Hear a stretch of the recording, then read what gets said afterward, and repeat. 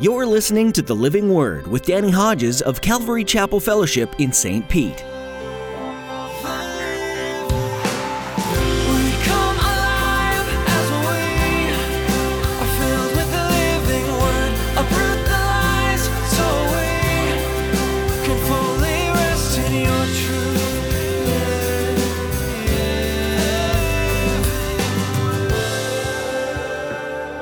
New covenant is something internal. You're regenerated by the Holy Spirit. You become a new creation. And now you're not living by a set of rules and regulations, religious stuff. That's religious stuff. No, now you're made new inside. You've been renewed by the Holy Spirit. Titus 3:5. Big difference. One's religion, the other's relationship. And you've been made new. From the time we're born to the time that we accept Jesus as our Savior, guilt can be a powerful thing. We all make choices that don't line up with what God would want us to do, and that can make us feel dirty. Guilt can tend to feel as though we need to be washed. And in today's message, Pastor Danny will remind you that when you choose to come into a relationship with Jesus, you're made new, not just washed all squeaky clean. The Bible says that you're made into a new creation, clean from the start. Now here's Pastor Danny in the book of Mark chapter 2 as he continues his message, The New Covenant.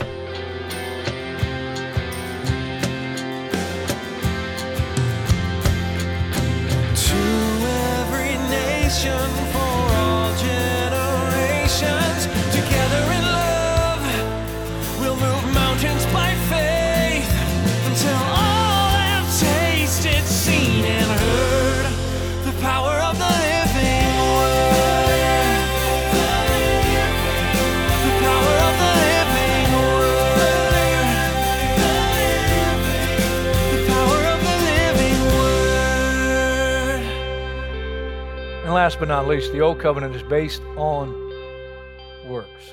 Quoting the Old Covenant, Romans 10:5 and Galatians 3:12, the man who does these things will live by them. In other words, if you're going to try to live by the law, you got to live by the whole law.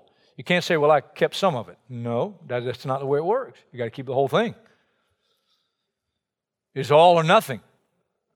Now, the New Covenant. Just the first one is enough. Under the New Covenant, you can be righteous, but not just better than somebody else, and not just, the righteousness of God. God made him who had no sin to be sin for us in order that we might become the righteousness of God, 2 Corinthians 5:21. Little practical tidbit as well. The reason if you died as an Old Testament saint, you're looking forward to the coming Messiah, you could not go into the presence of the Father. You could not go to what we call heaven, and it is heaven. You went down to the grave, to Sheol. Why? You went to a place called Abraham's bosom. Abraham, because you died in the faith of Abraham, the coming seed, the Messiah. You couldn't go into the presence of the Father because the sacrifice sufficient to take away the sin and make us righteous had not been offered. That's why Peter tells us when Jesus died on the cross and then in his spirit, he went to Sheol. And Ephesians tells us, Psalm 68, quoting Psalm 68, a Messianic psalm, when he left Sheol, he led captives in his train. That's his royal robe. And he goes and he takes them all from Abraham's bosom into the presence of the Father. And now the Apostle Paul tells us, New Testament believers, you die and your spirit immediately goes not to Sheol, not to Abraham's bosom. Abraham's bosom is empty. Abraham's not even there. And absent from the body now is present with the Lord. Because now the sacrifice sufficient to make us righteous, the righteousness of God.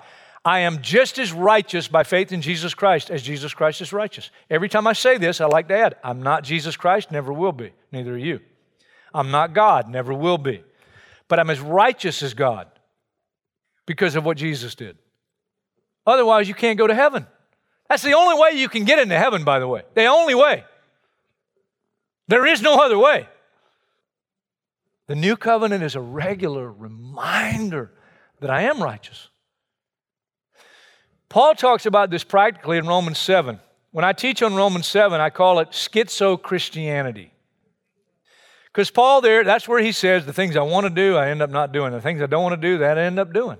He's not talking about he's living a lifestyle of sin and he's not living in devotion to Jesus Christ. He's just saying, practically speaking, I still mess up. That's what he's saying. And so he comes to the end of that section and he says, what a wretched man I am. Who will deliver me from this body of death? Because the sin still dwells in the members of our body and we still struggle with sin. And that's when he says, thanks be to God through Jesus Christ our Lord. And then he opens chapter 8 this way, there is therefore no condemnation for those who are in Christ Jesus. And he's being reminded that despite his struggle and his continued failure, despite how much he loves Christ and is serving Christ, he still messes up. But he's not righteous based on himself. He's righteous based on his faith in Christ. And so it's a regular reminder. And Satan's always accusing us. He's the accuser of the brethren. He said, look what you did. Look at you. You call yourself a Christian? You're a Christian wife? Yeah, right. And he's just accusing us. And he still has something to accuse us about. Until we remember we have a defense lawyer that, man, is he good. Man, is he good. And he's not cheap, but he paid his own bill. And he looks over at the Father and said, Father, you know what Satan says is exactly right, but I died for them. I paid the price. And so, regular reminder, righteousness. And because of that, you can have a clear conscience. In the old covenant, Hebrews 10:2, none of those sacrifices cleared the conscience of the worshiper. I will never, ever forget the night I knelt in my front yard and received Jesus Christ as my Lord and Savior. And I will never forget going to sleep that night. And before I went to sleep, I laid my head on the pillow and I had it was just overwhelming. And it still is. It still is. That I'm like, I don't feel guilty anymore. I've been cleansed. I've been washed. And now I have peace with God. Romans 5 tells us now we have peace with God. And I lay my head on the pillow, and I do every night. And if I do not wake up in this life, and by the way, that's the way I'd like to go. I mean, who doesn't want to go that way? I mean, can you imagine going to sleep as a Christian and waking up? Jesus. I mean, that's the way to do it, man. I'm a wimp, dude. I'm just like any of you guys. Any of you want to suffer and die? No, man. I want to just go to sleep and wake up. Jesus.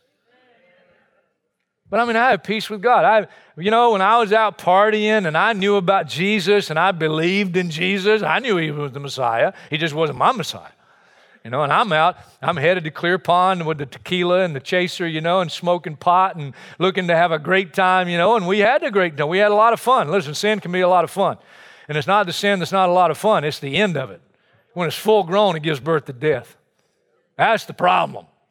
That's the problem. But I'll never forget, when I was out partying and everything, and all of a sudden I start thinking about Jesus, and I start thinking about hell, and I turned the Doobie Brothers up even louder. Like I want to get my mind off of that stuff. I'm here to party, man. Rock and roll. But oh, what a feeling. That night I gave my life to Christ, and ever since it's like, I'm not going to hell. I'm not going to be damned. I have a Savior. I have peace with God. And I have a clear conscience because of Jesus.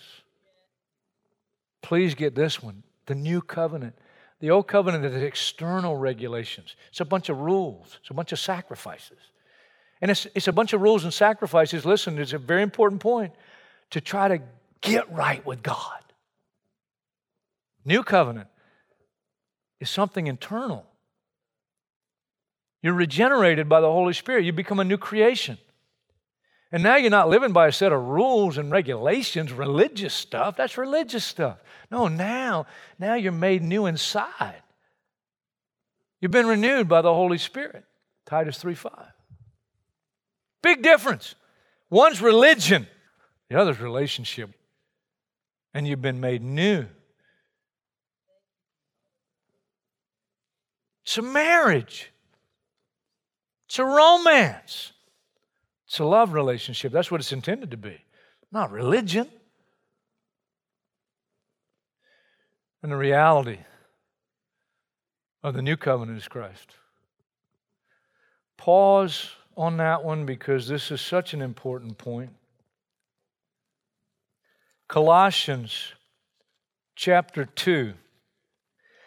Verse 13, when you were dead in your sins, the uncircumcision of your sinful nature, God made you alive with Christ. He forgave us all our sins, having canceled the written code with its regulations that was against us, that stood opposed to us. He took it away. Didn't mix it with the new. Took it away. Nailing it to the cross. And then he says in verse 16, in light of that, therefore, do not let anyone judge you by what you eat or drink. What's he talking about? Kosher diet. He goes on. Or with regard to a religious festival. Stop there. What's he talking about? Passover, Feast of Tabernacles, all those Jewish feasts. A new moon celebration under the law. They had these new moon celebrations. That was connected with their agricultural lifestyle, and it really had to do with making sure you celebrate that, because if you do that, then God will bless your crops and your paycheck will keep coming in. That was the idea. But now, look, that was a shadow. Or, get this one, last one he mentioned, a Sabbath day. What are we reading about in Mark, and what were these Jewish leaders so upset about? The violation of the Sabbath. He's saying, wait a minute. Look, that's a shadow. The reality, listen. These are a shadow, verse 17, of the things that were to come. The reality, however, is found in Christ. He's our Passover. He's unleavened bread, because now we're looking to purge our lives because of what He did for us, etc., etc., etc. He is our Sabbath rest, and not just on a Saturday, every day. The point is, we have people, some in the church, that are teaching a false doctrine and saying, yeah, it's Christ, but you still got to have a kosher diet. No, you don't. If you want to have one for health reasons, fine, but don't have it for holiness reasons, because it won't make you more holy. Some people are saying we got to celebrate the Jewish feast. Listen to me, and I'm going out on a limb here, but it's a biblical limb. Even the Jews don't have to celebrate the Jewish feast if they've entered into the new covenant. You say, wait a minute, didn't Paul the Apostle celebrate the feast? You read 1 Corinthians 9, he'll tell you why he did. Because when he's in the Gentile world, he didn't do that. You know what he did in the Gentile world? He acted like a Gentile, not immorally, but he ate bacon if he was served bacon. He ate pork chop if he was served pork chop. He writes that in his letter to the Corinthian church. And he tells the Christians, whatever's set before you without raising question of conscience sake. Paul, who was Saul of Tarsus, who he tells us in Philippians, in regard to legalistic righteousness, I was faultless. But when he came to know Christ and really came to understand the new covenant, he realized those are shadows. Shadows. So why did he continue to celebrate the feast when he was with Jews who celebrated the feast? 1 Corinthians chapter 9. With those under the law, I myself acted like I was under the law. He's not being deceptive. He's being shrewd. He's being as wise as a serpent and as harmless as a dove. He wasn't telling them to keep the law, that's the way to go, but he wasn't coming in and just outright offending them. He was trying to be a chameleon for Christ. And you read in 1 Corinthians 9, that's what he says.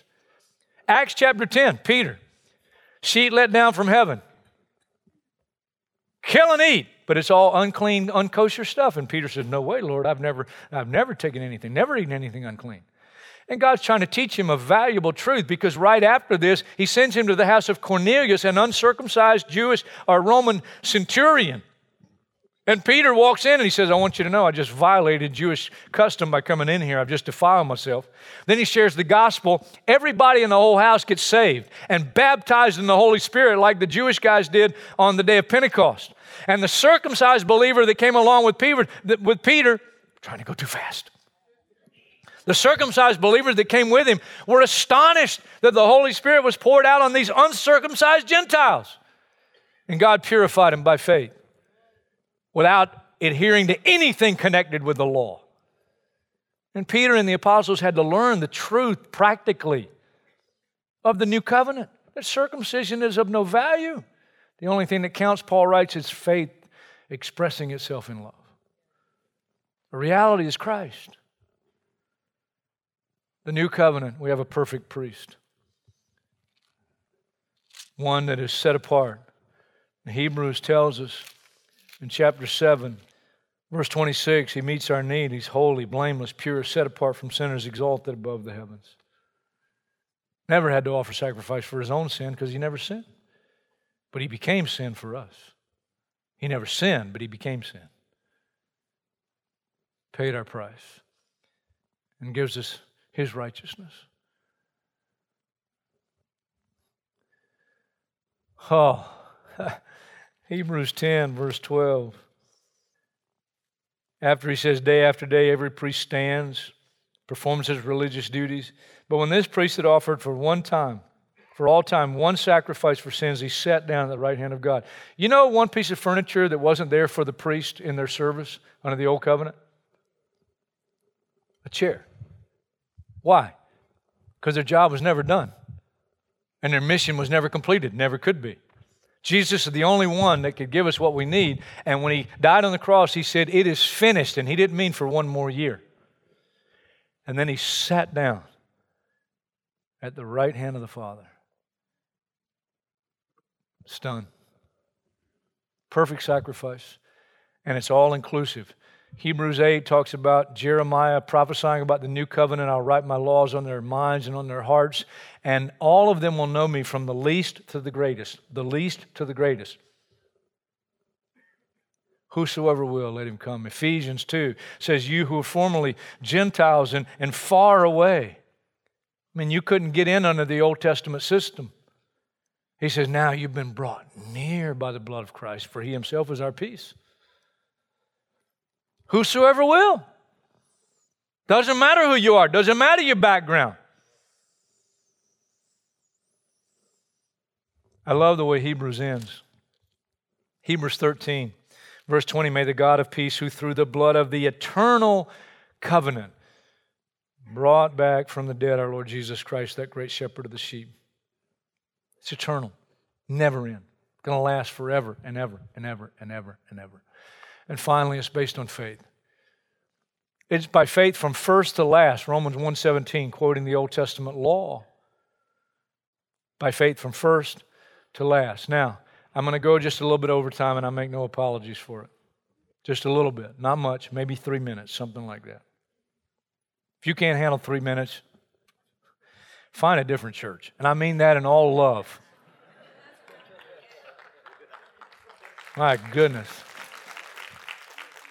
3 minutes, yeah. It's by faith. The new covenant is not really new.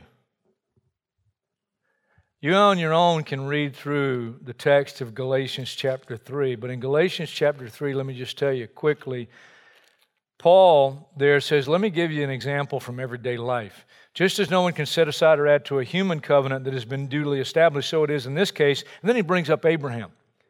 And he says, God made a covenant with Abraham, and it's a covenant of promise. What was the promise? Through your seed, Abraham, all the nations of the earth will be blessed. We know the seed, singular Hebrew word, is Christ. So he's talking to Abraham about Christ. And from the loins, from the lineage of Abraham, comes Jesus, the Christ. So it's a covenant of promise. Promise. Through your seed, the Christ, all the nations of the earth will be blessed.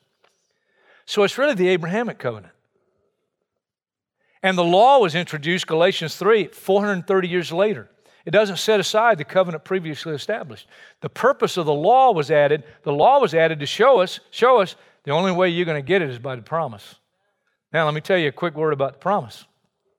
When God ratifies the covenant, Genesis 15, after Abraham believes God, through your seed all the nations of the earth be blessed, Abraham believes God, he credits him as righteousness based on the coming of the seed and the work he would do. And then Abraham is put into a deep sleep. And God then ratifies the covenant. Abraham's in a deep sleep. Here's how the covenant is ratified. 2 parts of the sacrifice, they're split in 2. The way they'd ratify covenants, you're making a covenant with somebody, you would offer the sacrifice, you'd split it in 2. You'd walk in between the halves of the sacrifice, both parties. And by walking in between it, what you're saying is, may we become like this sacrifice if we don't keep our end of the bargain. I keep my end. If I don't, may I become like the sacrifice. I'll keep my end, and if I don't, may I become like the sacrifice. Galatians 3, the law was put into effect, verse 19, through angels by a mediator. A mediator, however, does not represent just one party, but God is one. How many times I read that over the years and never understood it? What's he saying? In the context, the mediator, law was put into effect through angels by a mediator. A mediator, however, does not represent just one party, two parties. Who is the two parties? God and man, right? These are the things I say, you do. They say, we'll do them. Only problem is they can't do them. They keep failing because it's a covenant of law. Are you with me? You got that, right? God now, the covenant of promise, 430 years early. Through your seed, all the nations of the earth will be blessed. Put Abraham in deep sleep, splits the sacrifice. Abraham's sleeping. And a blazing torch, you read it in Genesis 15, goes in between the pieces of the sacrifice. Abraham has nothing to do with the ratification and the fulfillment of the covenant. Who's it between? But God is one. Yeah, Father, Son, Holy Spirit, one God, not three gods. That's what Galatians means. God is one. The covenant has nothing to do with our obedience, has nothing to do with law, has everything to do with God. It's a covenant between God and Himself. Father, Son, and Holy Spirit. The Father drew up the plan. You are my Son, my only Son, whom I love. Here's the plan. I'm sending you to earth. I'm giving you a human body. And you must die. You don't have to, but that's the plan, if you're willing. Father, let this cup pass from me, yet not my will, yours be done. And the Son was willing to carry out the plan. And the Holy Spirit testified that He is indeed the Lamb of God who takes away the sin of the world. And then afterwards, He confirmed by signs of the Holy Spirit, testimony by the Holy Spirit. It's the Father and the Son and the Holy Spirit, and the covenant is between themselves. And it's a promise that based on what I am going to accomplish, here's your responsibility. Trust me. Believe and receive. You say, well, if that's all I got to do, I just believe in Jesus and go live like hell. And some people have taken that attitude, but the biblical response to the new covenant, I urge you, brothers, in view of God's mercy, offer your bodies as living sacrifices. You're not your own. You've been bought with a price, the precious blood of Christ. Praise the Lord. Hebrews closes this way, let us continually offer to God a sacrifice of praise. If you weren't singing during the song service, I don't understand. And then do good. Do good, not to become righteous, but because you've been declared righteous. Hebrews says, don't forget to do good. Share with others, for with such sacrifices God is well pleased. Sacrifice is not to make us holy. Sacrifice is because we've been made holy by Jesus and by His sacrifice. To give thanks. Just as you receive Christ Jesus as Lord, continue to live in Him, rooted and built up in Him, strengthened in the faith and overflowing with thankfulness. You received Him by faith, live by faith, not by works, not by religious rules and standards, not by religious observance to try to measure up. No, by faith. He's the reality. He's everything.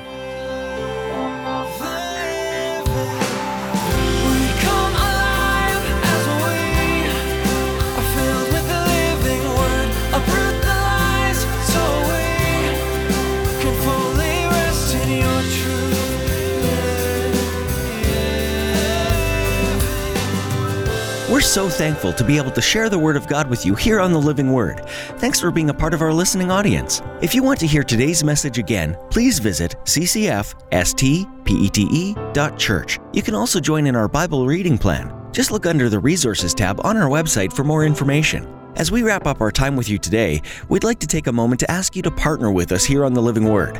Would you join with us in praying for the listeners of this program? You might not realize how powerful prayer can be, especially during such uncertain times. There might be a listener who's really struggling, and God might stir in their heart a renewal of their faith simply by listening to this program. Please pray that each person who hears these messages would find encouragement. Just as we're reminded in Mark, God came to earth as a human, suffered in all the ways we do, and ultimately came to redeem each one of us. That's the takeaway we hope every listener gains from tuning in. Please pray for us also to seek God's will for this program and for it to continue to reach people in a powerful way. Thanks for praying with and for us. With that, we've come to the end of our time with you today. Thanks for joining us as Pastor Danny continued looking at the book of Mark. We hope that you'll tune in again, right here on The Living Word.